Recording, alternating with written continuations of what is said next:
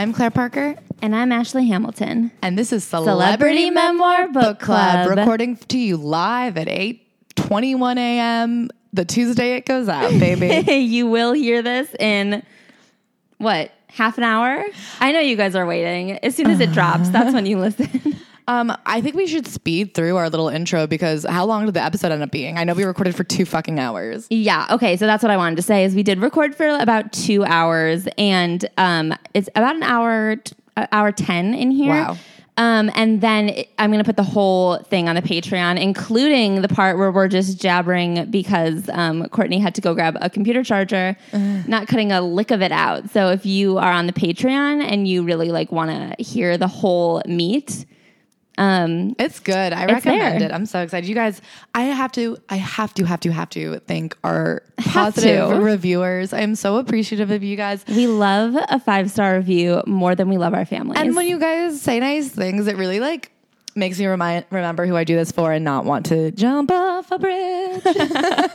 So thank you guys for keeping my feet firmly planted on the earth. Sam735835836. I love you. Enormous equals awesome. Yeah, it does. Rochelle Pop. No. Rochelle Pop gave us a 1. Fuck you. Emily22 Heller, I love you. Lauren Tuckaway, I love you. Hannah420 Elizabeth, smoke 'em up because I love you. Korean Millennial, I love you. Earth to Marslander. I love that reference. Thank you so much. Marslander's on our Patreon. Oh my God, thank you, Marslander. Marslander's Who's What Tab said. Yeah, because Marslander is that's what that reference is. Earth to Marslander. Amethyst 3551. I don't know if that's your name or your favorite stone, but I love them as both. I love the word amethyst and I love the object amethyst. Me too. Oh, we love you guys. And amethyst, we do talk about the Britney Spears Hulu documentary on our Patreon. Devin J. Dot. Oh God, you're the best. Madison, you are my son. FJDKJZKRNXBR. Man, thank you. Shamalama ding dong to you. And a shamalama ding dong back at you. Thank you. And Duckerton, 10 out of 10. That's the best review there is. That's a 100%. You guys, I really mean it. I think Ashley's about to go on a rant about what a horrible time in the world it is right now. These reviews keep us, and I'm not exaggerating when I say alive. Alive. Anyway, I also wanted to say 2 people asked in the reviews about our Britney thoughts and feelings about the FX documentary. Our feelings haven't super changed since Who's What Tabs, and we have a couple of episodes on this topic in Who's What Tabs, so you can still go back and listen to those if you want. We also go in depth, our full frontal review on the Patreon. And I have to say, if you're a Who's What Tabs head, if you miss the chaotic psycho energy of Who's What Tabs, we are on the Patreon ranging the gamut from the most wildest, outlandish things we can say to Ashley's wonderful review of O Fudge. And I'm not going to tell you what O Fudge is, but trust me, if you forgot, you're going to want a reminder. You're going to want to remember. So yeah, so hit it there if you want the truth. The truth that you won't find in a documentary. Listen, we're not beholden to legal, so I really do think sometimes we can go further than we people know. Who subscribe to the law. We read between the lines. We follow blind item accounts, so we know. Okay, so Claire, tell me, how was your week in memoir? I feel bad, but I haven't had a bad week. I just went to Vermont. I had a nice little time. I don't have much to report. My apartment is finally coming together. I got my couch this week, which has been game changing. If you guys want to see photos, I got a really modern boucle sectional. If you're wondering what that means, I'll tell you. I got this desk. I'm obsessed with buying everything secondhand so that I can save the earth, but then having it shipped from thousands of miles away so that I could really leave a trail of just debris in its wake. I got this cute little desk shipped from Denver. It's 100 years old. I'm obsessed with it. It is really cute. Can I say, people have been driving and traveling much less because of the pandemic. And so I think that the earth has become dependent on a certain amount of gas. Yeah. We really need to put some of it back in. Kind of how if you are addicted to drugs, you need to keep a little bit of the drugs in your system so you don't You need to wean off. Yeah, I don't want the earth to go into withdrawal systems and start throwing up because it misses petroleum so bad. Yeah, exactly. So you're welcome, Earth. Exactly. Ashley, what was the chapter of your memoir this week? I would call the chapter of my memoir, you know what? It's fine. I think a lot of people feel you here. Okay, so I will say I also didn't have a bad week. Like I got this like enormous heavy piece of wood that I'm turning into a table, and I spent all week staining it because you had to do like every couple of hours. So I was really on a regimen with my table, so that kept me busy. I had, dinner with a friend. I had some stuff going on considering that it's a pandemic. But I was just in such a fucking bad mood. And then I just decided to embrace it. That was my thing yesterday. Like I was in a really shitty mood yesterday, but I did a lot of thinking and I was like, you know what? It is a pandemic coming up on 1 full year of fully derailing every single thing about my life. It is February in New York, historically New York's worst month. It is a really brutal time to be alive and walking through actual slush. Like it was like I thought I had a 3-day weekend, and then it turns out my company doesn't observe presidentialship. And so I was like, that's fine. It just like all of these things. I was like, it would be fucking weird if I was in a good mood right now. That's like how I've decided to reconcile it is like, yes, I'm in a bad mood, but to be in a good mood would honestly be fucking goofy. And I am not a lunatic. So I'm just going to like be like, you know what? It is what it is. I'm going to shoot myself with some endorphins and go for a run later. And that is the plan. What endorphins? The endorphins from going for a run. Oh, yeah. I think that'll be great. Oh, look, you're in running clear. You're in running clear. Yeah, I'm already wearing running clothes so that I like have to, if I like put on running clothes when I wake up, I like work out before I go to bed because I feel too guilty changing out of them. Genius. Having not worked out. Well, Ashley, I hope now that I'm back, things get better because I do think in this pandemic, everybody has like a friend circle of like 1 to 2 people. And so when one of those people are gone, it really cuts down on how many people you have. Yeah, I also inhaled a lot of fumes from the table, and I think that made me feel genuinely ill yesterday. That sucks, because the other way it could have gone was made you feel genuinely euphoric. And I was pretty high on Sunday, and then yesterday I had such a bad stomachache all day, and I was like, I wonder if it's because yesterday I was just like eating table fumes. Okay. Well, do you have anything else to say? No, other than that, I am fucking stoked as hell on this upcoming episode. It is so good, you guys. We sit down with the author, both authors of last week's memoir, I Didn't Come Here to Make Friends, by Courtney Robertson and Dibs Baer. Yes. And before we get into it, I also want to plug, first of all, go buy this book. It is genuinely one of my favorite memoirs that we've read because I feel like it gives what you want. It's got celeb goss. It's got behind the scenes, and it's got an honest account of what you just watched. And I feel like, as an avid reality TV watcher, I love funny seeing it. And it feels funny. Honest. And then also I wanted to plug Dibs's other books. Yeah.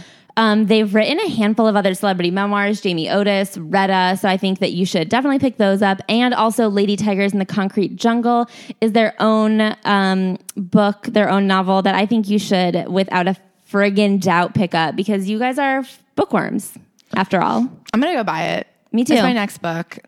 They have it at almost every Barnes & Noble I've ever been to. So Dibs is a celebrity. Read. Yeah. Dibs needs to write their own memoir. You guys, I'm so excited. Give it up for Courtney Robertson and Dibs Baer.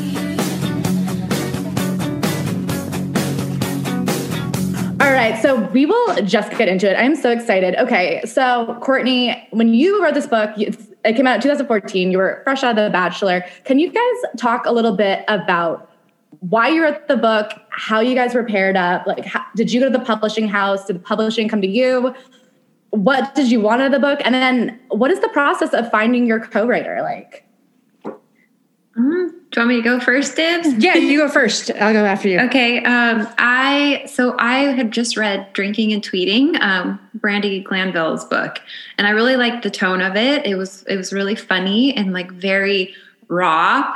And so I looked for her. I was like looking for who helped her write her book, and I went to my Us Weekly contact, and that's who connected me to Dibs. And was like, you know what? No, you don't want to work with that person. I have the perfect person for you. So I had like written like a actually the opening chapter of our book. That's now way better, thanks to Dibs. But I met Dibs for lunch and we hit it off right away. And I just said, hey, like, I don't even know if I'm going to be able to pull this off. Like, no one's ever written a book about the show, because, you know, we signed an NDA saying, like, you can't even talk about the show anywhere in this galaxy. So I gave Dibs what I had, and she worked her magic and gave it back to me. And I was like, this is awesome. It was like the tone and Dibs is really funny. So really sprinkled in a lot more humor. And then we just went from there. And, you know, Dibs lived in New York forever, so she had all these amazing contacts. And Dibs, that's all I got on that. And just like the starting process of it. But, you know, Dibs really helped us send the manuscript to try to get an agent. Remember EK? Wow. Yeah. I was going to say, so my version of it is kind of funny that what Courtney didn't know when we first met was that I had been the executive editor of In Touch Weekly. So during the show, I had been doing pretty awful stories about her and putting them on the cover. Yeah. And in fact, one of the cover stories we did on Courtney was you naked in the bathtub. Yep. Just looked up that cover. Brutal. Yes. So when we first met, I was like, look, I need to be really honest with you. Like, I'm kind of responsible for your life being a nightmare right now, you know, because we had done so many stories on her. And I think, I don't know, you tell me, but I think because I was so open and honest about it, like, you were okay with it. Like, you accepted the apology. I'm like, I'm really sorry. Yeah. And so that was kind of a funny, like, start to it, I thought. But wow. So the redemption was like immediate. You guys just kind of got all your dirt on the table and became friends. Well, I was like, I can't have her finding out later, like, I worked there and was like responsible for like these stories that were, you know, pretty brutal, right, Courtney? I mean, yeah. Oh my gosh. Yeah, it definitely, at that point, you guys, I had like such little gas left in the tank, and I just, you know, it was almost like sort of like I just needed somebody in my corner, and we really hit it off. And I met you in person because I was like, I need to see her and, you know, connect and, you know, see if the intentions are good. And I felt like instantly like, okay, we just got along well. Yeah, we definitely got along. And the other funny story that she brought up was that, so we had an original agent who we turned in a draft, and like the comments were like, this is stupid. This is hot garbage. It's like crass. Hot garbage, basically. Crass was the big word. Mm-hmm. And I remember I laid in bed for like crying for 2 days because I was like, because I just like, but then I was like, wait a minute, who says she's right? She's never seen the show before. She's not a fan of the show. I knew people who actually got the show would love it. And so I was like, you know what? I'm going to find us another agent. And then we found the right agent, and then that's it. The rest was history.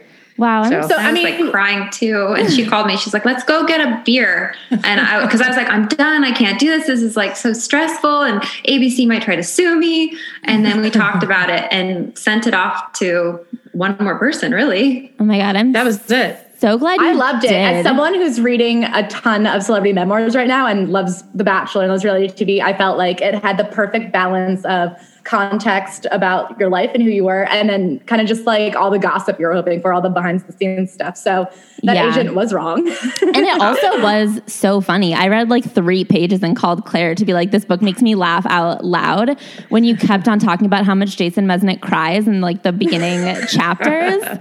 God, I like really think men crying is hysterical. And so the fact that you kept calling it out is right up my alley. Awesome.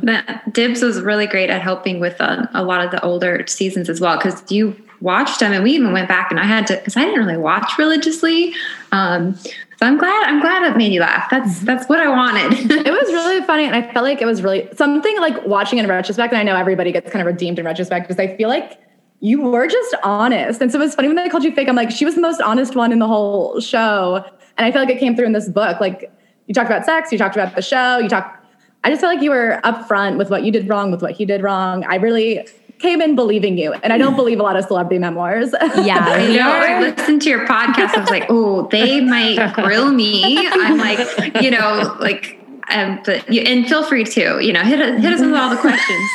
I have a question about the NDA situation. So did they come after you? What were the first I want to know about the legalities of like what ABC allows you to say. And then also as a journalist, as a as a magazine journalist, were you allowed to work with Courtney, or like how did that affect your day job of like telling stories about Courtney and then at night telling Courtney's story? Courtney, you go ahead first. So that's a good question. Let's see. Okay. And yeah, look, it's like ABC. Sorry. It's like, oh my God, no.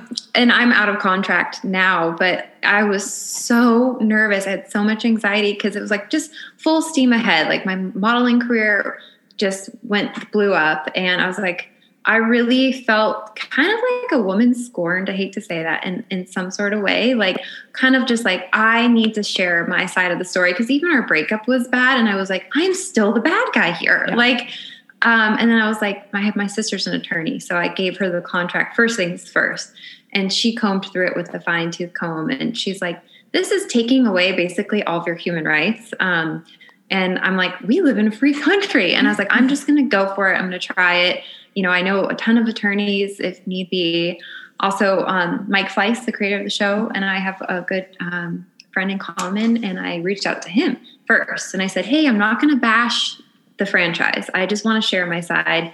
So I felt like it was good that I had people in my corner like that. Mm-hmm. But I definitely got a call from Warner Brothers because it goes above production. And interesting. Dibs helped me get, we were like trying to do a lot of marketing, pre-marketing, and we did a little teaser for E! News. And I was so nervous. I was like having a full-on panic attack during the interview because I was like, this is going to go everywhere. Like, I'm writing this tell-all.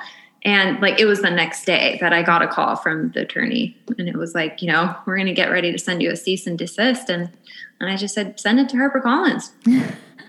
I love that. I love, like, so it was a real ask for forgiveness later kind of situation. Yep. pretty much. But even the legal vetting process of my book, and I think that for me, Dibs, that was probably the most taxing. Because I had to go through, I mean, even just like ex-boyfriends, like the guy that sold the picture to In Touch of me in the bathtub, like everything has to be, I mean, just it was like I had to read through the book 5 more times and talk to the attorney constantly. Like I couldn't say that he was growing weed in his yard or whatever.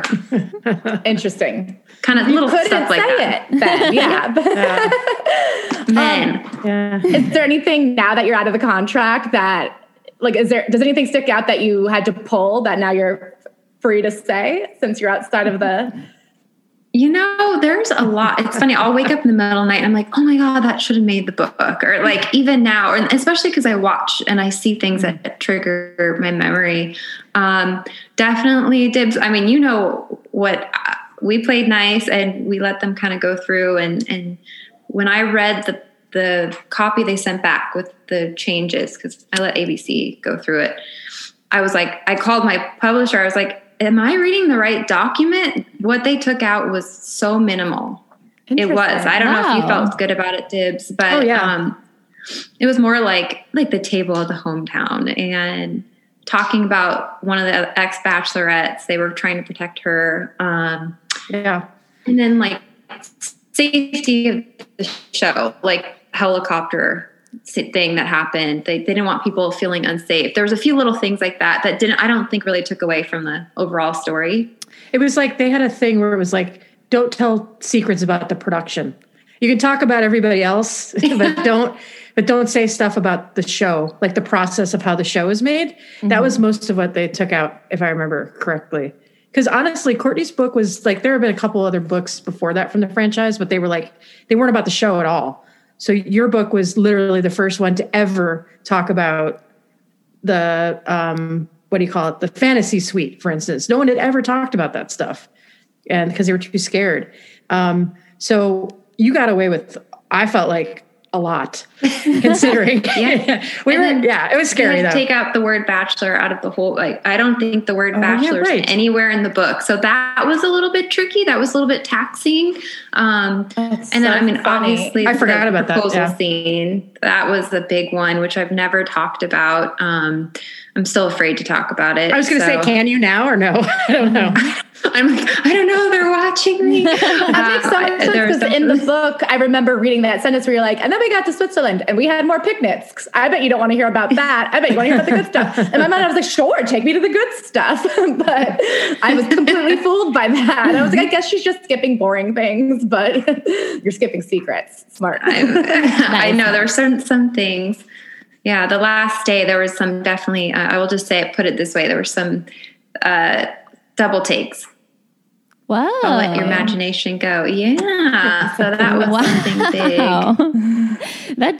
That is huge. Yeah. We'll get to more of like being on the show in a second because like I told you when you first came on, we just binge watched the entire season.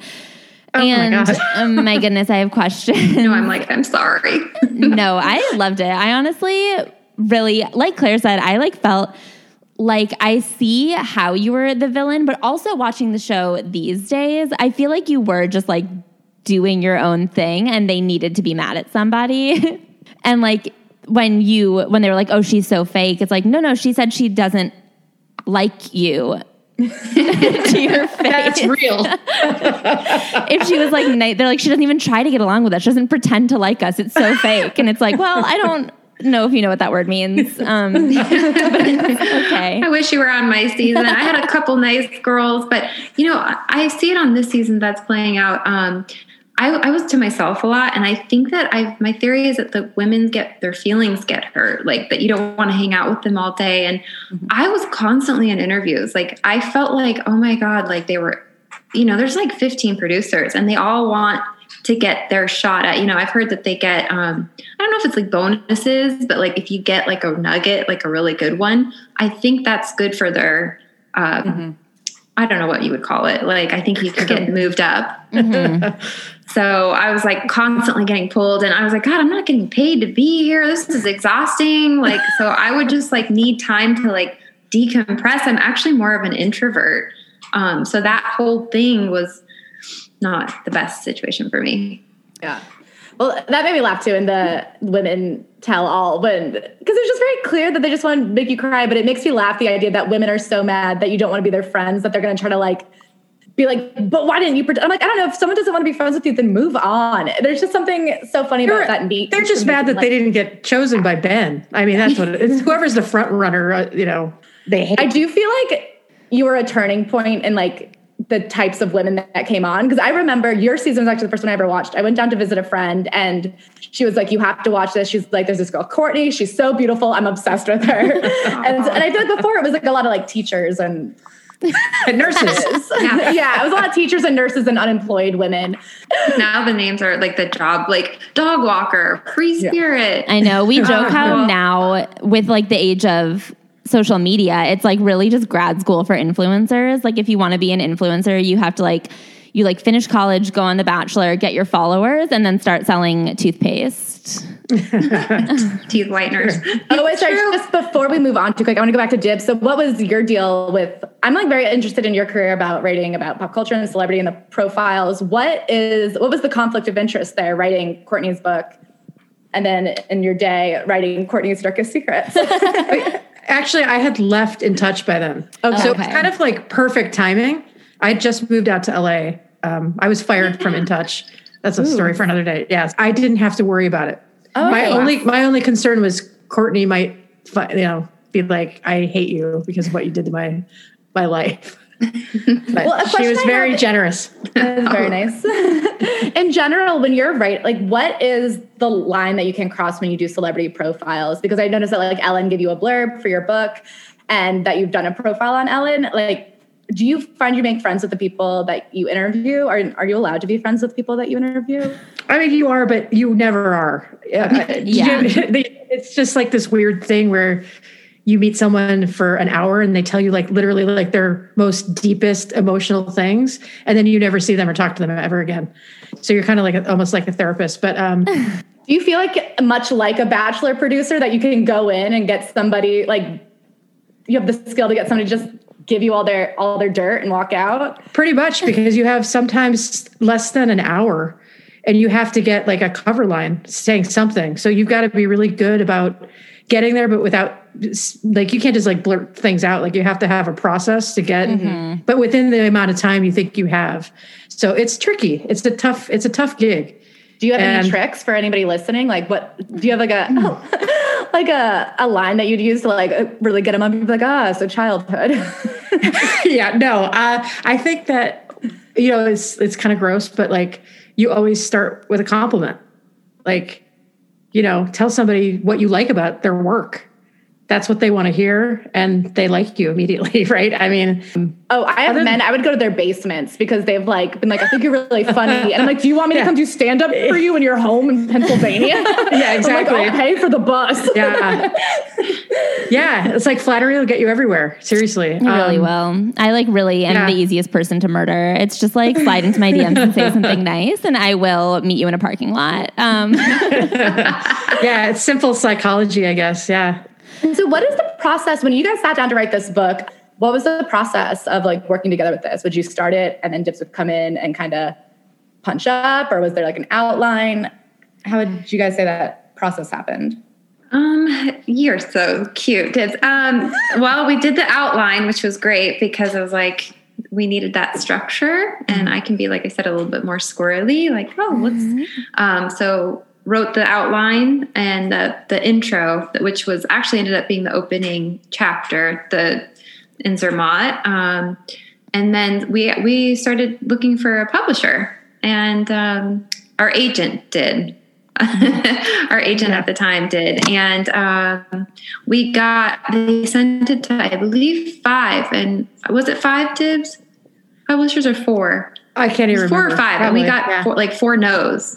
And then we got 1 yes, and it was HarperCollins, and they were like, "We want to fly you out, out to New York." I was in LA, and we want to talk about. It was like more of like an interview, like it wasn't a deal. And I was like, "If I fly out there, we're not going to get it." I was like, "I'll do a call. We'll take a call," and the call went really well. And then our agent called and said, "They're going to offer you a book deal." So oh my God, that's how my memory goes. So you guys kind of wrote it on spec. Like there wasn't really like a deal in place beforehand. Wow. So what was your goal overall with writing the book? Like, was it this thing where you were like, I want to was it necessarily to turn people's opinions, or was it just to like get the whole story out there and be like, think what you want, but like, here is the truth? I mean, from my perspective, it was to help Courtney get her life back for real. Like that was the goal. Like, because now that you're meeting her, you would never know from the show how amazing she is. Right? Because they had painted her. And I know everybody says that about reality TV. Oh, I'm not really like that. But the truth is like Courtney was really herself there. But if you meet her, she's like the sweetest, most generous, the nicest person. That's so nice. So for me, the goal was like, people need to know that she's like a really great person and she deserves to have like her life back. That was my goal. So I don't know. Yeah. For me, it was like, definitely, it helped. I just thought I was saying it was so interesting to like read the book in tandem with watching the season, because I just had like 2 completely polar opposite opinions, because the book does do such a good job of like explaining the edit in such an interesting way. That's my goal.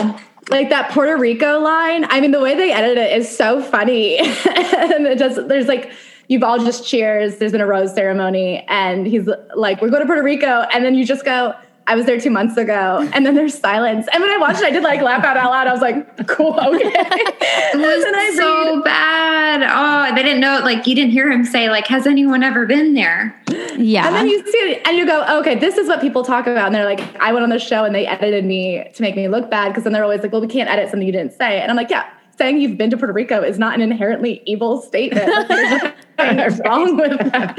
Like, you had been. But it was really interesting. And it's also something in the book that I felt like really contextualized what was happening on the show. Is you're like, I don't know, I was there to hang out with Ben. When we're on a group date, I wanted to be alone with him. And you're like, yeah, what are these dumb bitches doing? Like, they didn't come to make friends. I would go to make friends, honestly. It's hard to make friends as an adult. And I do think you should look into like bachelor camps where you can just sit in a mansion until you have a new connection, especially if you move to a new city. I think that's like a business model that they can. That's a really good idea. Yeah, that is such a good show idea. Copyright it. I came here to make friends. That's Oh my God. Seriously. That's like, it's really hard. And so for that reason, I would go. But I do understand that you're like, I have a life.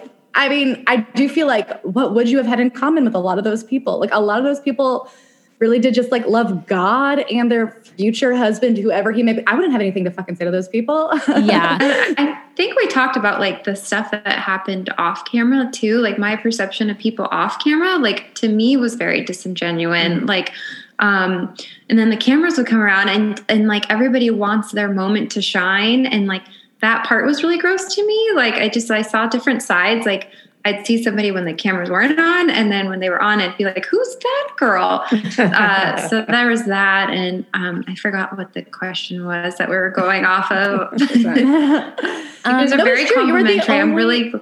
You were the only not fake person.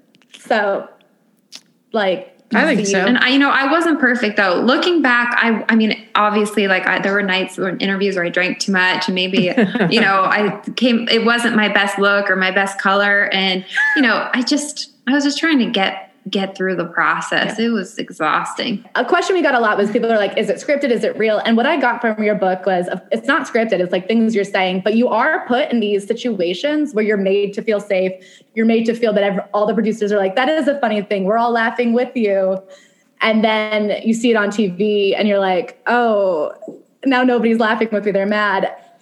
What is the relationship with the producers like? Like, how much do you feel manipulated by them or like egged on by them, both in the interviews and then also just in like relationship to Ben? Well, that's a good question. So twofold. There was one producer I did most of my interview with. I haven't seen him since he left. I think he left Panama. And while we were filming, I felt like they were all my best friends. They would talk about the girls to me, like trash about the other girls to me. So I really felt like they were my friends, but in them doing that, it planted seeds in my head that were kind of just, I would be like, oh yeah. And then I would maybe say something that I wouldn't normally say. Mm-hmm. I definitely don't think that they are your friends. I mean, I was friends with like two producers after the show. And I think it was more so that they just felt bad. I think that they did feel bad and they kind of toss it off to saying like, hey, it's out of our hands. Once the interviews are done, it goes to editing. So that there's kind of like, yeah. And you're kind of like, oh, okay. But can you just not show that? And then what was the second part of the question? I'm sorry. I need to take notes. In terms of Ben, obviously a lot of these women, I mean, they can't all think that they're about to get a husband. Like, how much do you think the producers are really like talking you up? Because really at the end of the day, you've spent like 9 total hours with somebody and some of these women feel so sure they're about to have his children. What is the producer role in that relationship? Well, I think there's two. They definitely, they try to get you to open up. I mean, that's the main thing. And I'm like very closed off. I've always been very guarded. I remember on my first group, my first one-on-one date, they pulled me aside and they were really like, you aren't coming across well. Like you need to like really open up and then I'm like on a date, like feeling like, wait, what? Like, how am I coming across then? So there's that little manipulation for sure. That's crazy. But they would also say stuff to me about Ben that I was kind of like, wait, why are they saying this to me about him? Like, this isn't really the best thing to say about him to me if you want me to fall in love with him. Yeah. So it was just kind of a cluster. Yeah, they're just really kind of like shaking you around and seeing what Yeah. Like wear you out, stress you out, and then see what crazy thing you'll say. Yeah, pretty much. I feel like this is a rare instance when we have someone whose life has been kind of turned upside down by tabloids and then the tabloids who turned them upside down. What? Circle. I'm like, I didn't even think about this, but now coming in, I mean, that's such a rare experience. I guess it's getting like less and less rare. Everyone has their 15 minutes. But after coming out of that, how do you look at the media now? And as somebody who has created that kind of media, how do you look at the media? Did you go first? Yeah, I was going to say, I haven't read those magazines since the day I left. It was me, but now that I'm far removed from it, I can't believe the things that we did and said about people in terms of like what they wore or just digging into people's private lives. Like we were responsible for Sandra Bullock, her divorce from Jesse James. Oh, I remember that. That was our story. I can't believe you did that. I was very involved in that story. I didn't. Yeah, I know, right. I didn't get the information, but I was. But you hooked up with the husband. Yes, I hooked up with him. Of you. We fell in madly in love. You tore their marriage apart. Yeah, we did. Yeah, but like when you think about that, like that you're kind of responsible. Like she found out about him cheating on her because our person that calls the reps told her, right? There's this person who just won an Oscar for The Blind Side, having like the time of her life. But yeah. So like, there's a part of me that like needed a big Silkwood shower. Mm-hmm. And now I don't read them at all. And I could care less about celebrity gossip now, but I was really in it. I mean, it was fun. I'm surprised. I got sued one time by David Beckham. That's my claim to fame. Wow. Yeah. You personally? So if you look Personally? Yeah, I was named in the... Wait, was I named in the lawsuit? Maybe I wasn't named, but I have an affidavit. It's online. If you Google my name, my real name, and David Beckham, you'll see like I had to do like a court thing. It got thrown out. Oh my God. Because my story was actually true. It was when he cheated with the prostitute. You guys remember that Don't story? they all? I actually don't. Yeah. But actually, I actually hung out with the call girl. And we, yeah. Oh my God. I would love like a hotel room to know her firsthand account of taking Posh Spice's husband. Oh, incredible. Incredible work. Yeah. She took a shower in the hotel room with the door open. And I was kind of like, is this for me? And I was like, that's fine. If it is. At first, I was like, that's not the craziest sex story. And then I was like, oh, no, not with David, with you. Okay. Yeah, that is very bizarre. Yeah. But anyways, that was a long story. But yeah. So, wow. big showers everywhere. Yeah. Interesting. Yeah. And Courtney, I mean, you survived it. Do you feel like your life has been returned to normal, more or less? How often do you think it comes back to haunt or not haunt? You know, I do feel like my life is as normal as it will be. And I've worked really hard at that. And after my season, you don't have media training, like even just talking to the tabloids. I remember I tried to hire a publicist. He's Kristen Cavallari. Because I was like, I need help. Like I keep putting my foot in my mouth and like the headline is like clickbait. It was like Courtney feels brainwashed from the show. And it's like Dibs was saying, like they always just want that little nugget. And like, I can't play the game. Like I wanted people to like me. And I just felt like the book really was able, I got my voice out. And as far as the media goes though, like going back to like stories, like somebody like got on an online forum and wrote something like Courtney wore white to my friend's wedding. And it like went everywhere and it was like just made up. And I was like and I couldn't talk to the media. At the time Instagram wasn't a thing. I couldn't have Twitter. So I felt like I didn't have a voice. So it was really good to clear the air. And looking back, maybe there's some stuff I would have left out when I started dating. I think the book and the show made dating my life was really weird for a while, to be honest. And so I've finally got it back on like to what feels normal to me. And I can like do stuff like this and, you know, even just make people laugh with the book or help. I get a lot of messages from like young women, like you really gave me confidence or whatever. I was awkward growing up or I didn't know what I wanted to do. Whatever they took from it that helped them does make me feel really good. But I always say it's kind of like my pain, your pleasure. You know, part of it is like a little embarrassing to share so much about yourself. And like Dibs was really good at like pushing me. And there was things I'd fight her on. Like, I don't know if I want to say that. And I feel like, I don't know if you feel happy with the Dibs, but. Oh yeah, like definitely. The book, there's nothing really we took out that was. It was a hard process. Like anytime you're like exposing, I mean, we talked about, you were so brutally honest. I mean, about so many things from like the like dating growing up show. Yeah. So, I mean, yes, that was probably the hardest for me as far as dating now. Cause you can go and it just lives on forever. You know, when I announced my engagement, people were like doing stuff from my book and it really took away from like our happy news. And my now husband was like, oh my God, they're talking about, you know, oh, I didn't even know that. I'm so sorry. Like Adrienne Grenier's penis or something. If I had to guess what they would be talking about. That might have been a mistake. Totally. Yeah. I know. And he was so nice. And like, looking back, some of the stuff maybe I could have held back on, but it's too late now. I do feel like they were just such fun stories to tell. I mean, I will say one time when I was living in Studio City, I saw Adrienne Grenier on Ventura Boulevard and he is like so pretty. I get why you just wanted to talk about it. Like, I get why you just needed to call it out, because it's important to just be like, he's very pretty and he likes me.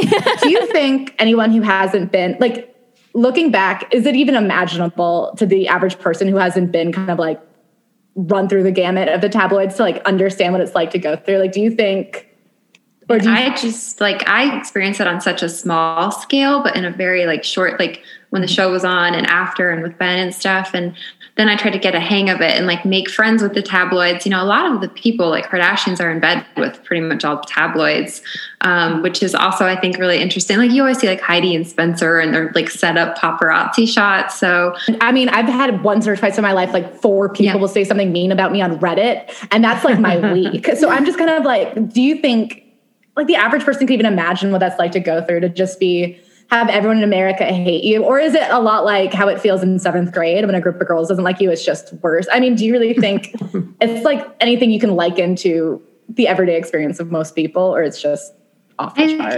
I don't know. I think some people would like it. I think that there's 2 types of people who swim in it and like it and like want that kind of attention maybe. And some people made me really uncomfortable. I was like, I don't know, I could never be a famous or celebrity or like Matt Pitt and Angelina, like when they had to like organize their whole day. And I've dated some pretty big famous actors or whatever. And, like the way they live their lives is not for me. It's definitely super orchestrated. Can I just say something? Whole day. Yeah. I would just like to say that one time around the time the book came out, Courtney and I went for lunch, and the paparazzi were still following her. And so when we left, they took a picture of us and I was carrying a sandwich. And it was really embarrassing. And Dibs, remember you were like it was a little uncomfortable. You were like kind of like, I was scared. Oh my gosh. I got like adrenaline. They were like chasing her through the parking lot, and I'm carrying my giant pastrami sandwich. And it wasn't even in a bag. Remember, it was in like one of those clear things. I was like, we were leaving the Country Mart. Yes. The only time I've ever been shot by paparazzi ever was carrying a giant pastrami sandwich. But like all of America is going to see my pastrami sandwich right now. Yeah, right.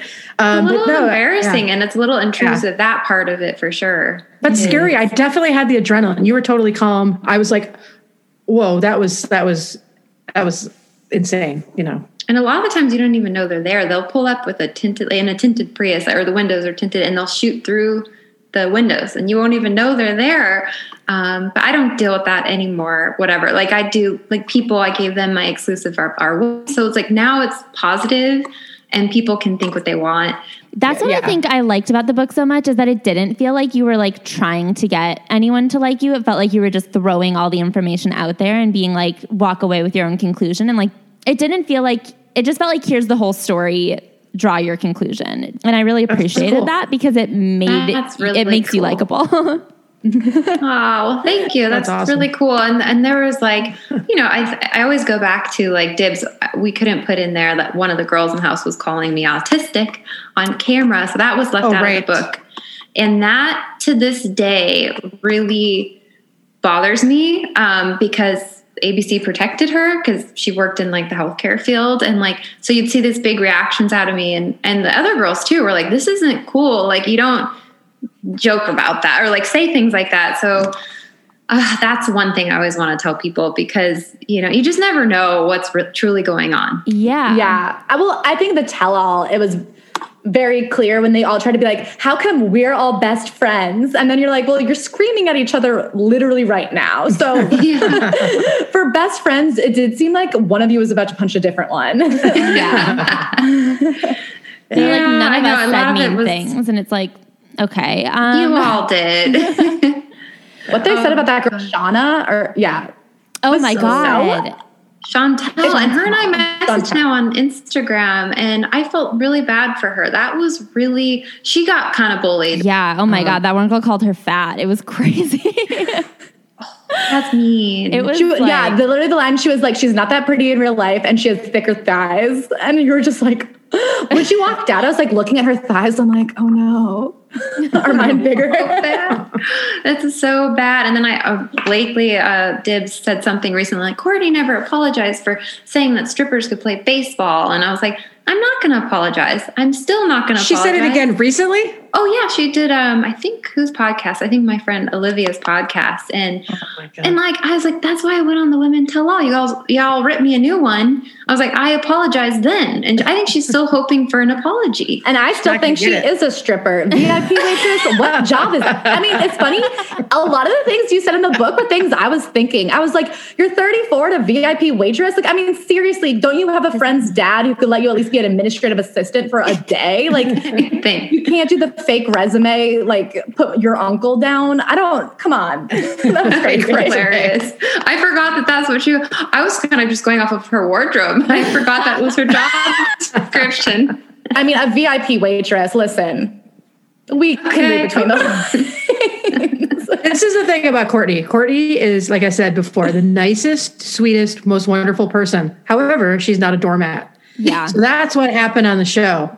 Is that if anyone had just taken the time to be nice to Courtney instead of like immediately being awful, they would have like been all best friends probably, right? But instead, Courtney's not just going to sit there and let people treat her like that, even though you're so nice. I had to clap back. I was like, if I just make an example out of at least one of them, maybe it will scare them into acting right, because they weren't very nice to me at all. I remember I tried to talk to KCB night one. I think it's in the book. And she wouldn't even respond to me. And I'm like, hello, I'm embarrassing myself. No, that's like, listen. And let me tell you, the portrait of Dorian Gray, she now looks 95 years old in the face. So all that meanness really came back to age her.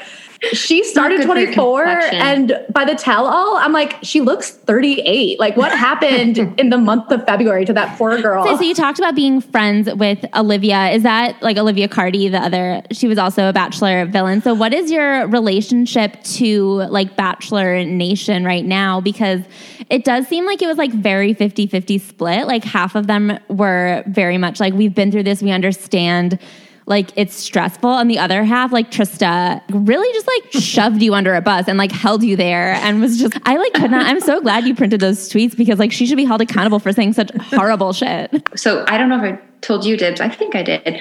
She sent me an email. Part of her thing was like, it was Twitter was new and finding my voice or whatever. And she had heard an interview I did with Olivia.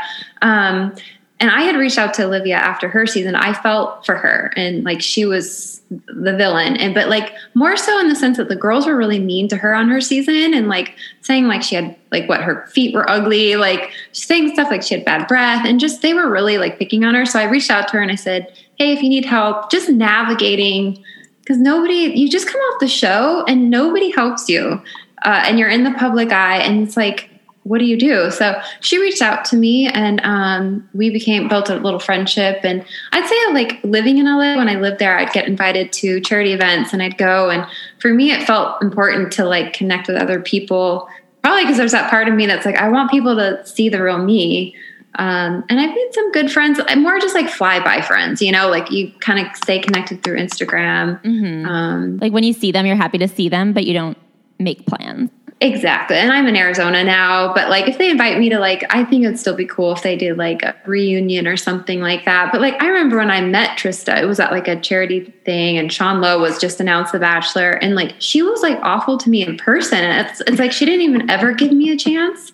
And like, I wanted to like go introduce myself. And I remember Jillian Harris was there, and she had reached out to me when my season was airing and was like, if you need anything, like, so some people were really nice to me, and then other people use me as like, just to make jokes, and that's fine. But she was just mean, Do you still talk to people like on the new seasons? Do they reach out to you or? No, it's funny. I think that they don't even know me. Like I've ran into people. I was in Hawaii and I ran into Dean and Caitlin, and they came over and said hi. But like, I think I'm so old hat. I ran into, remember grocery store, what was it? Joe. Yeah. And Kendall. I randomly ran into them when I was in LA. Weird. And I was like, can I get a picture with you guys? And I never posted it because I think that's kind of, but it's like, what are the odds of that? I know, right? That is weird. Well, I do think that talks a lot to like the difference of the Bachelor afterlife, which is that people go on now to build a career. And I do think like once they're in, like the longer you can stay, the more Instagram followers you are. And then you just try to find something else to like keep your footing. And then they just stay in the public eye more. Like, I think what you were talking about, there's some people who like it and there's some people who don't. Everyone who goes on The Bachelor now is going on because they want and crave the paparazzi and stuff. So then it's like, if you're not actively seeking that out, you're not going to stay on people's minds as much as people who are dedicating their lives to staying on people's minds. And there's people that like help them do that, like publicists that like, hey, go to this thing. And that's why they all moved to LA. And even when I lived in LA, I didn't really plug into that too much. It just never felt natural to me. And I probably should have, because like, you know, Jamie Otis, like she's done a really good job of building a brand, and Dibs wrote a book with her as well. So, and it's really good. We can get her on too. Oh, fun. She's done a really good job of like, I guess, navigating it into her face. Like, you know, she wrote the book. She's an influencer now. I mean, she's full blown influence. She's full blown. Like, she's got products. She's like making a really good living. Like, she's still doing. Sometimes I'm like, maybe I should have tried a little harder, but it's just not natural to me. It wasn't really a thing back then. Yeah, and that was the thing too. When I met you, like you were really. I was very surprised. Courtney literally could care less about fame for someone who's a model living in LA, who you could have totally done all that stuff, and you literally never wanted to. I mean, because they wanted you to do other shows and stuff too, and you just really didn't want to. I do think it's really interesting because if you had wanted fame, like you didn't need The Bachelor. Like, you were living in LA, you were a model, you know, knew a lot of like very famous people. Like, if you had just wanted attention, I feel like there are other, and you could like kind of feel it. And I think the fact that you didn't need The Bachelor the way the other girls did, like it felt like they were like there for like a last ditch effort for, like Claire was saying, these girls from Kansas who are like, if I'm 25 and single, I have to just like walk into a nunnery and just like surrender my belongings. And it's just like, I don't feel like you had that air about you. Like, there was no like desperation wafting off of you, and they hated that. Yeah, well, totally. That's nice of you to say. And Ben even said that recently. He did Olivia's podcast. You know, Dibs and I haven't caught up with you too much, but you know, we cleared the air a few years ago. I think I told you. And I have not cleared the air with him. I'm still mad. We still have problems. Well, it felt really good. Like, cause it was like this negative thing, like in my life, like still even sharing my side and, you know, the emails that came from his side when the book came out, really, it was like not remembered. So but I'm sorry I got off topic. I remember because now I know it's been like 9 or 10 years for you, but I just watched a season and I just read his book. I am so mad at him. I hate him so much. I mean, it does sound like hopefully he's like matured. Like, it sounds like if you've cleared the air, it means he's maybe gotten a little bit more mature, because reading the book, the way that he was like a 30-year-old with a living room on a mattress and the roommate and being just so mean. I honestly just feel like a guy who's mean to his girlfriend is a baby. I can't stand he said nice. That's what I just remembered. He told Olivia like she was confident. That's what, going back to like, he was, and I thought that was nice. He was like, I needed that. And she came in and was confident and like a woman. That was nice. But yeah, it was 10 years ago, and it just feels good for it all to be kind of, I needed to put a bow on it. And I think that was like the last piece that was like, hey, we did go through this weird thing, this once in a lifetime thing together. You know, maybe I shouldn't have talked shit about his mom as much as I did. Wait, so he's not mad anymore? No.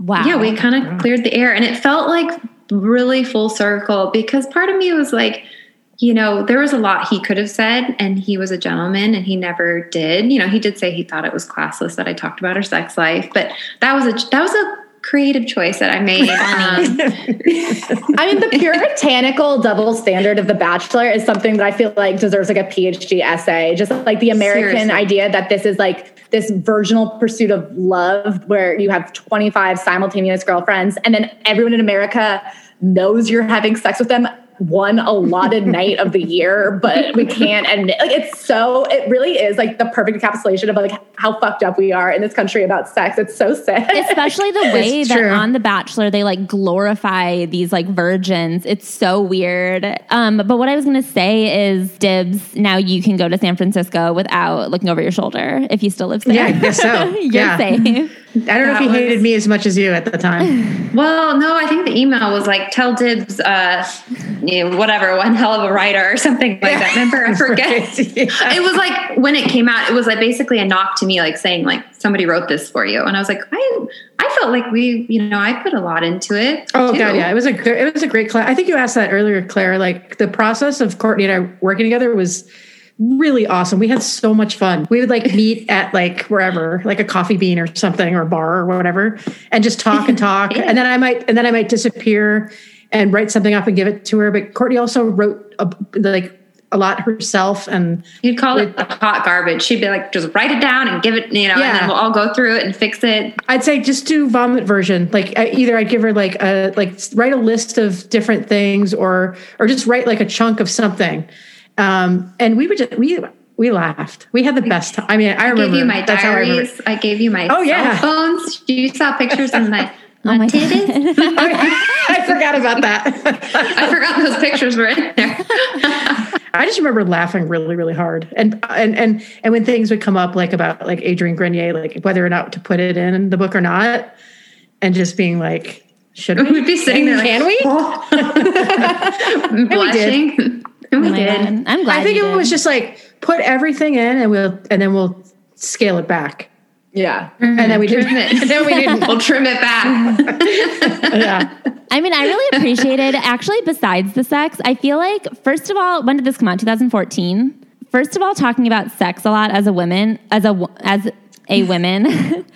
think the last like 4 or 5 years are the only times that women have been allowed to admit that they like sex too. Like, it is really so new. And so I think that like you including that information and like the sexual compatibility of your relationship and like that, not just like exposing guys, but that being an important factor is so necessary. But then also I felt like you were very honest about money. And I think that that was really interesting and very before its time.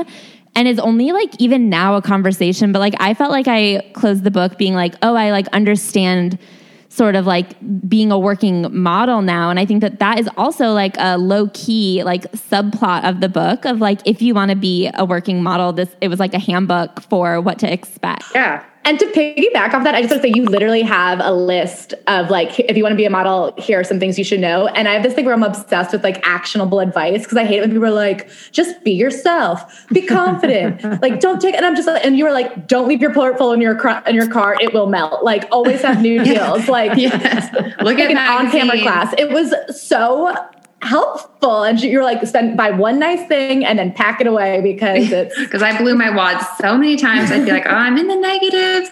Claire, I was listening to your podcast and I like that a lot. You're saying like actionable things, like go do stand up, like and it's really, I feel like people love to give like the general abstract ideas be of what yourself. It is to be creative, think positive. Yeah. But I mean, that feels like a lifetime ago. But also the rejection. I think that's also, I had to have confidence, like, because you walk into a room and there's 200 models, let's say 100 for big campaign castings. And like, you kind of shrink down, you look around. And I think that history really helped me coming into The Bachelor, give me a little bit of confidence, or at least know how to turn it on. Yeah. No, I believe that. I mean, well, I do feel like pursuing any field like that, especially like in LA, New York, in the big cities, you like learn that it is a lot of fake it till you make it. And you're able to use that kind of so much rejection. In the show. Whereas I feel like they went in with like the sorority angle of like, they knew how to be in a house with 25 women who hate each other, but figure out like how to pretend that you don't in the way that's like socially acceptable among a house full of women. And it's just a different dynamic. And as you said, you're like, I was here to win. Like it was a competition to like win somebody's heart. Like I did go in with the intention of like, I thought I would like him. I saw him, I had a crush on him, and we did hit it off to some degree. That honestly came across and shocked me, because that's the kind of thing where I'd go in and be like, nobody really believes that they're going to go in and like this guy. But with you, I felt like you really did. And I felt like really enough the model, like reading the book, the model thing worked in your favor there. Because I did believe, I was like, she's a beautiful woman. She's living in LA. Guys obviously like her. She doesn't need to come on and find a husband or even find fame. So the fact that but it made sense to me as somebody who's like in New York, in LA, that dating sucks. And you are kind of like, look, if I could just skip the transitional period of like locking something down, Like you're like, I'm ready for the next step, but it's hard in LA. I had been there for a long time. I was, let's say, going back to like when the show actually started airing, I was really embarrassed because like it did feel very like this isn't something I would do. This isn't a show that I would do. But it is what it is. There was a period of time where I regretted doing it. I'll just put it that way. I don't think there's been a girl like Courtney before or since, right?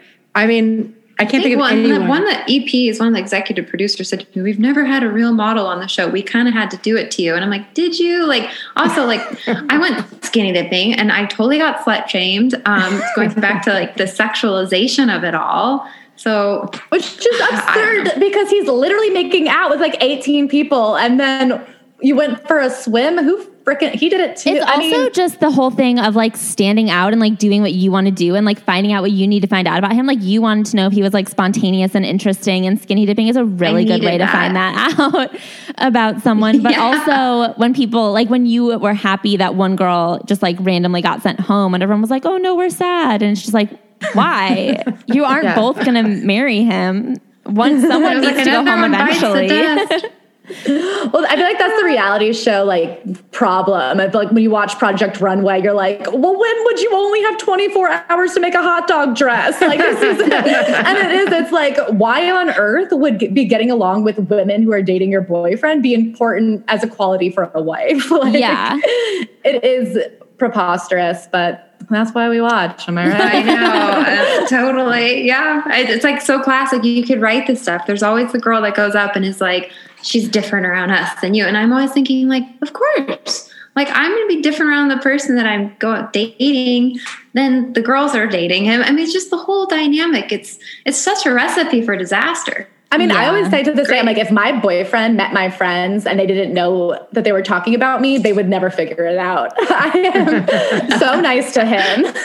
I also think it's so interesting that like in the house you were slinging one-liners and that was like kind of your thing. Like you're not gonna, this guy you're trying to marry, you're not going to just like, of course you're going to be sweet to him. You're not going to like walk in and just start roasting him. That would be so bizarre. Like that. They're like, oh, she's mean to us and nice to you. And it's like, yeah, because she doesn't like you and she does like him. That's how people treat people that they like in different ways. 100%. It's always like that too. On every season, it's like, oh, but yeah. The other thing is that the show is so earnest. Well, there's a population of America that takes it earnestly, and then there's a population that's in on the joke like we are. Like you watch it just to, like make fun of it. So I think that was part of it too, and especially like when you were on, like nobody's funny like you are. Like the other girls, you guys are really making me feel good. I'm like cloud nine over here. It's working. Now do you want to hit me with the tough one? Yeah, now we're like, and now. No, but what's the dirtiest secret you have about? Yeah. So hard for me to remember that there are people in this country who think they're watching Love. And I'm like, you idiots. People take it really seriously. Really bad death threats, you guys. I had like my modeling website up and like an email. I don't know if I ever showed Dibs you any of them. But I had one like from like a very, very religious guy, and he's like, you're ruining our family, this like you're cutting into like our family time like every Monday night, like just like really I've been called everything, like that is death threats. Shocking. I'm so sorry, but like my family will never survive this reality TV show not being what we expected it to be. Yeah, right. The one thing that was holding my relationship with my family together was this TV show, and now we don't like it. You're ruining our family. Like I'm like, wow. And now I just want to like write people back. I just never responded because people are crazy. Oh I mean, I still get trolls. I got someone recently saying to me like, because we kind of had the baby, then got married, and that was the plan. We were trying for a baby. We're older, and someone was saying like, quit talking about marriage out of like wedlock or whatever, like having a baby, out of wedlock. I got a little bit of that, and I'm just like, get the hell out of here. If you don't like it, don't follow it, People really love to be heard online. Like it's really shocking. I feel like whenever we get negative comments, like I have a tendency to like want to respond to people. So does Claire. We both like really love to defend ourselves. What would people say about you guys? You really get people being just like crazy. People get so mad at us. You know Same. who people defended in a way we weren't we didn't see coming? Steve O. People really loved him, and we were very critical of his book because I just started that. I met Steve-O, by the way.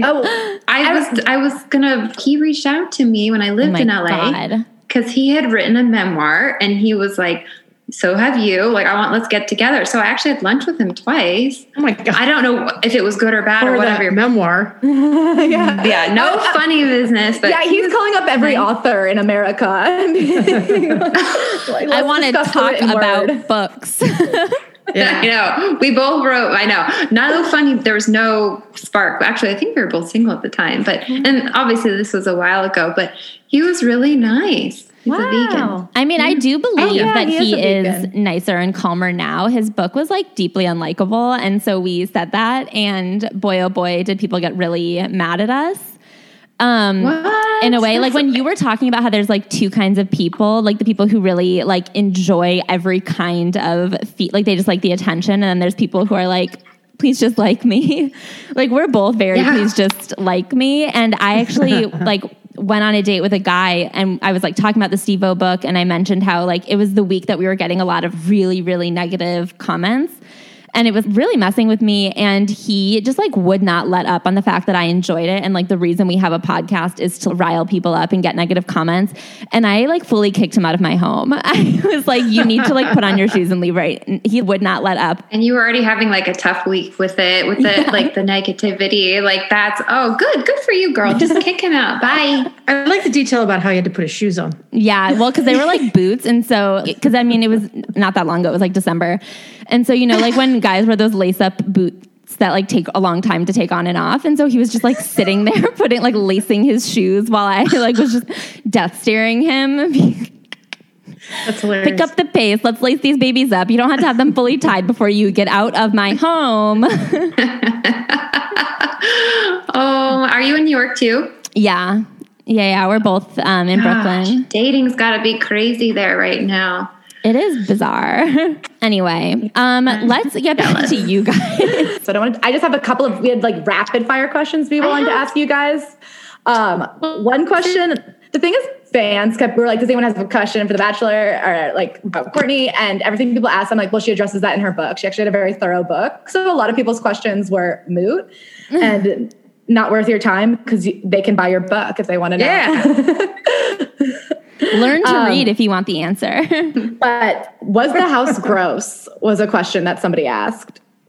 I guess you guys only lived in it for that one night. You had a weird season where there was a lot of travel. Yeah. It was it was dirt. Definitely. I felt like very dirty by the end of the night. You know, a lot of people, a lot of foot traffic, a lot of drinks being spilled. But yeah, we never slept there. After that night, they took us back to the hotel. So, and then the next day, or next filming day, they're like, we're going to Sonoma. So I didn't really spend much time there. I just realized I wanted to ask you about the onboarding process was your experience unique in that they just like kind of like let you come in if you wanted to? Because I feel like now there's like a multi-leveled process for people who aren't. Oh God, there was like send in a video. Like I think that element was there and I just didn't. I was like, I just kind of felt like I kind of somewhat half-assed it. Like the questions, like you can write like a novel and it would be like, I'm ready to find love.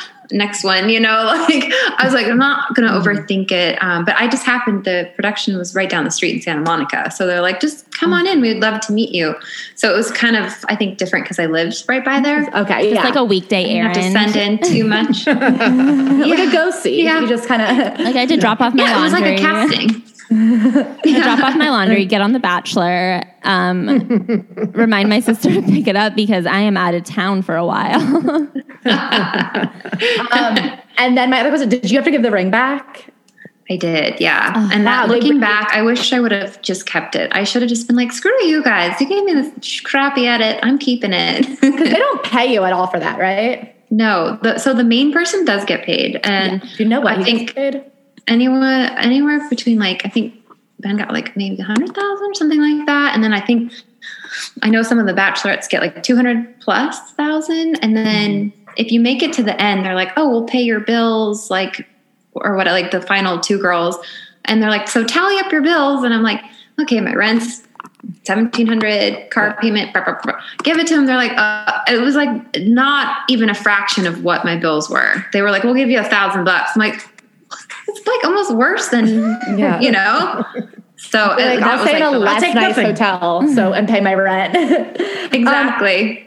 Dibs, I have a question. So if somebody wanted to get into celebrity profiling, what advice do you have for them? I feel like you have a lot of people's dream job.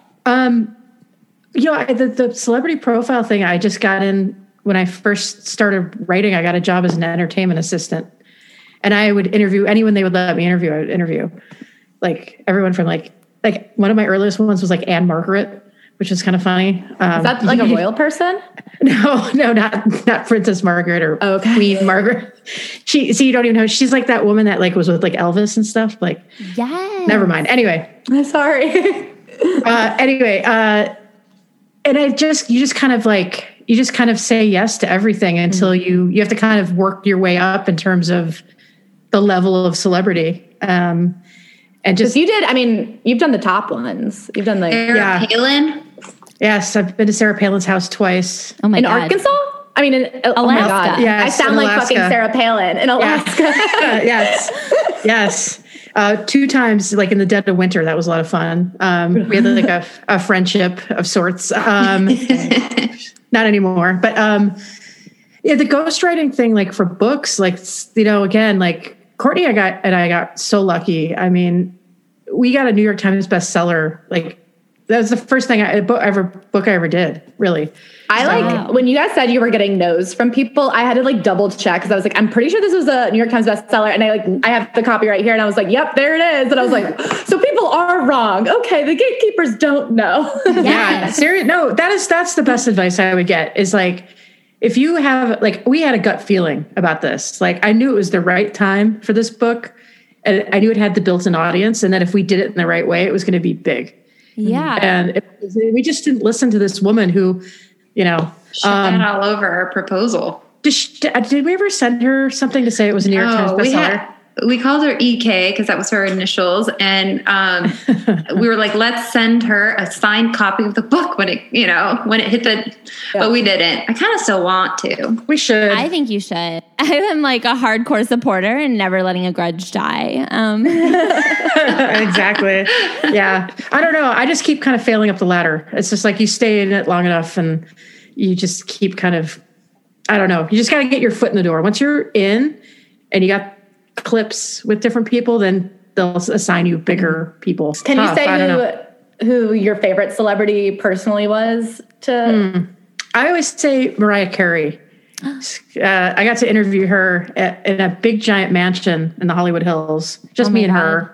Wait, I didn't know she could be just her. I thought she was always with an entourage. I just read her book, and that's like from her. Like she's like writing this book mid quarantine, and she's like, "We're in our bubble of 92 people, I know, right? Plus my children." Yes, I know. That's why this was incredible. I mean, and then like, and she was like singing to me, and I was like, people would like chop off their arms to be in this situation right now, but she was so nice. Wow. Like I've anyone that asks, I'm like, Mariah Carey is like the coolest. She was so professional. Like the A-list people, the A+, they're like really professional. It's like the lower you go down the totem pole, the more awful they are. It makes sense that then they rate. That's something that I feel like the more I read, the more I learn. It's so weird to me when people keep working with people who aren't nice and respectful, because it's just like there are people who like are dying to be in that position who would be nice and respectful. So I got in LA from a hairstylist, but they make them sign NDAs. Like I'm sure when you interviewed Mariah, did they make you sign like a non-disclosure or something? Well, I just couldn't talk about it because it's for everything for the magazine. So yeah. But that's out the window. God, people love those NDAs, and it is helpful to know. Like I will say, with you talking about the Bachelor NDA, where yes, contracts exist, but like at a certain point, the level at which they can enforce them is so bizarre, because when they write such broad sweeping statements, like you cannot mention the Bachelor in public, like, or like you can't speak in, like whatever, like they say these wild, like sweeping statements that you really can't. Like this is something we ran into with like one of my old jobs with the podcast, with an NDA I signed. They can't make it so you can't speak. Like we do live in a free country. but like the contract is limiting your ability to like exist, then it's not really valid. We just kept calling the bluff. Courtney did say, basically being like, we're doing this. Also, lawsuits are so expensive. So you really can like weigh the options of like, yes, of course I signed this contract, but like, is it worth it to sue me? Probably not. Right. I'm not worth the shirt on my back. Yeah. It was so nerve wracking though, you guys. Oh my gosh. I mean, luckily it worked out, and oh man. And there's some people who have written books since then, but I've noticed they really leave a lot out. So I'm surprised more people haven't done it, to be honest. Yeah. But I feel like I've been blackballed a little bit from. Well, that's what I wanted to ask. I know like Caitlin Briscoe talks a lot about on her podcast about feeling like she wasn't allowed to do Dancing with the Stars for a while because she was on their no list. Did you feel like there was clearly just that you feel a little bit like you've been blackballed? A little bit. Yeah. I mean, like I get invited to some stuff, but like more so the higher ups, I think I know because I went to something, red carpet event. Remember Dibs? It was years ago. It was, like a live red carpet thing. And I said to one of the producers, I was like, I'm surprised you guys invited me. He goes, yeah, so am I. And I was like, oh, okay. Well, I'm here. Like best thing that happened to their wallets. I mean, every dime that went towards that Malibu beachfront estate. They just don't want people to know how the sausage is made, which I feel like now with podcasts and like, I think people are flexing their voice a little bit more, and slowly things have come out, which I think is helpful. And things have gotten a lot racier than from my season, which makes me feel good. Because do you ever look at the villains, and are there villains you look at and you're like, oh, I feel bad? Are there women you go, oh, well, you came on here. Like, I know Corinne, I can't remember what her last name is. Oh, but thinking of being racy, she like whipped creamed her whole body. Like, where you kind of like, okay, people like trying to be the villain, and because it was so negative for me, I just can't wrap my brain around that. Like, okay, like you were saying, like getting that negativity, and like imagine like acting that way, like on purpose to get the attention, and then it getting all that kind of hatred. I just can't imagine that school of thought of like wanting to act that way.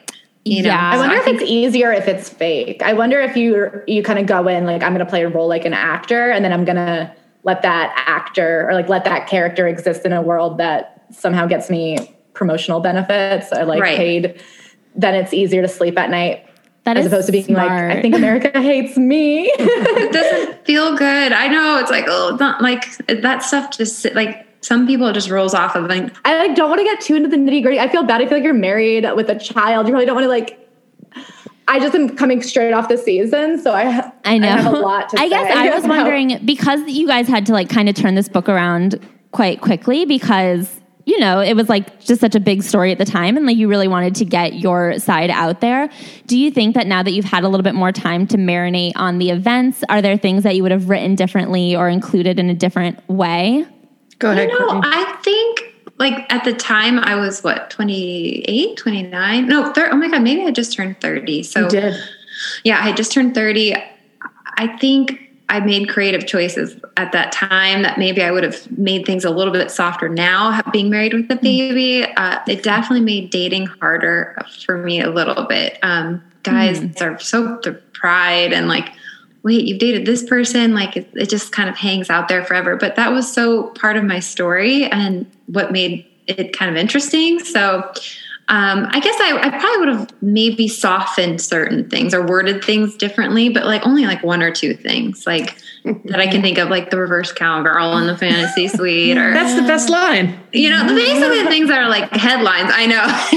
I loved it. Those are things that I loved. And I guess I wonder if your relationships with, like how you said now you're like cool with Ben and stuff like that. Do you think, I wish you could like write a second book about post-Bachelor villain life, about like how those things like linger? Yeah, and they do. It's so wild. You know, there's just like we went through this thing together, very glad to clear the air. And of course, like you were saying, Claire, about like saying stuff like now, like I would love to write another book, and I have so many stories from just dating, like from that breakup to finding my husband that I think could really help a lot of people.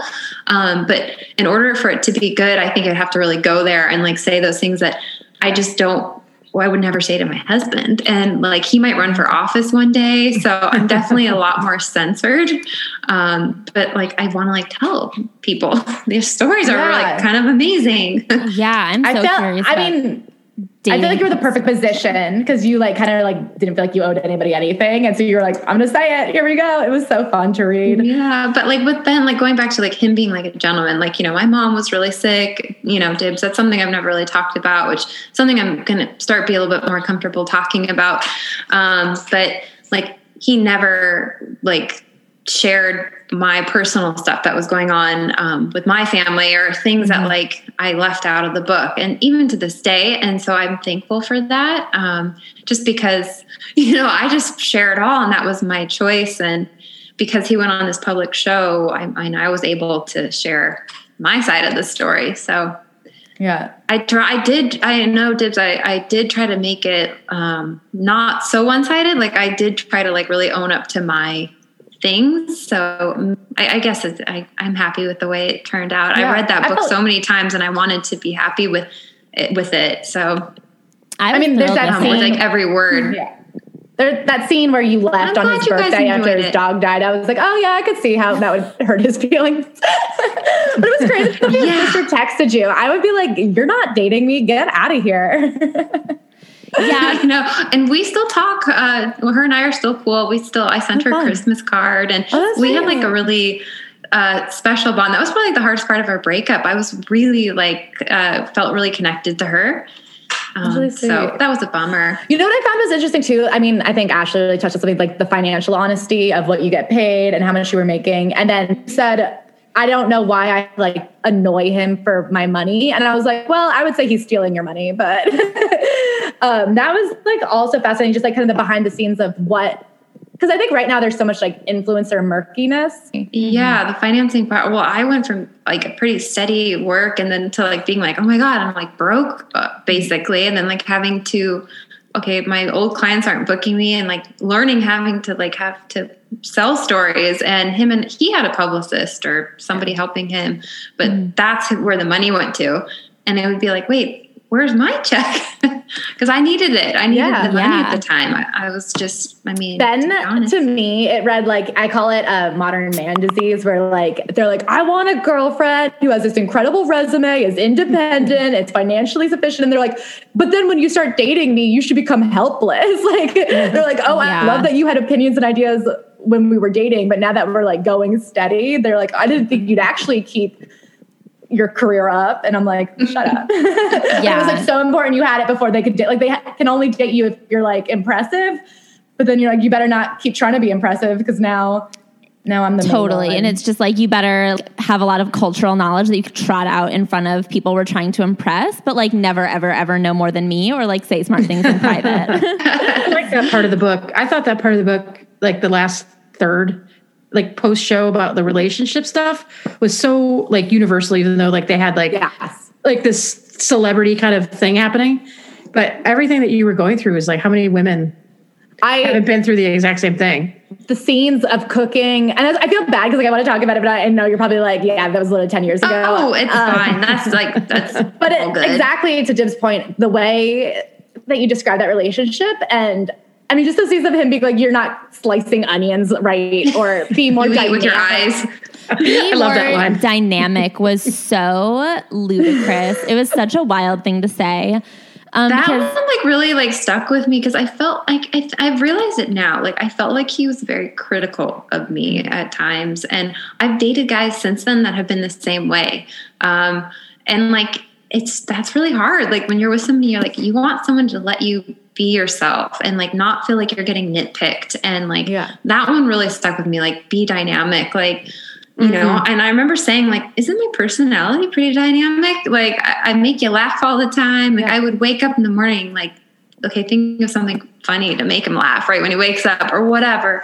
But it made me feel less than. And I know somebody was like, you know, he just wanted to be with more of an elitist or something along those lines, or that's what, and I'm not that. I was never going to be that. And it makes you feel like, oh, I'm just not good enough. Yeah, and so I loved that. I felt that was very like touching and relatable. It was so humanizing relatable. to be like, just to see on the other side, like how real are these relationships? And you're like, oh, they're as real as my dumb boyfriend. Yeah. And like if you're saying the crux of the problem with the relationship is that he just didn't put you first, that is so deeply relatable, I think, to me, so I'm assuming everyone.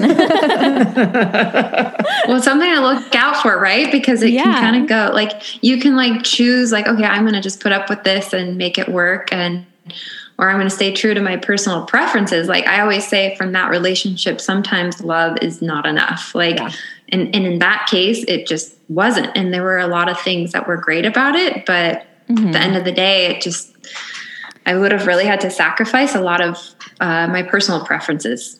Yeah. I mean, in terms of like, if you break down the percentages, like, I mean, if a relationship is supposed to be 50-50 and you were talking about how over the course of a year, he came to visit you 3 times, that is not, and like, that's not 50-50. That's, oh my God. I just had a flashback to my college boyfriend saying that it was further for him to come to me than it was for me to go to him. That was like a real thing. He tried to quote, he was just like, well, it takes longer for me to get to your place than it does for you to get to my place. And I'm like, how good a round trip? Smoke's coming out of your ears. So, you just like think about what you put up with when you're like 22 and you're just like, how did I even not walk out that minute? Right. Yeah. Just like click, it's over. We live in the I thought that was relatable when you talk about like after this, I wanted to bring up, I mean, talking about the stories, the photos that came out of him hooking up with those other girls. I just watched him swear on his father's grave that he didn't cheat on you and that he's not kissing the girls in those photos. And I'm just like, sorry, I'm like knocking things. I'm so upset. I know.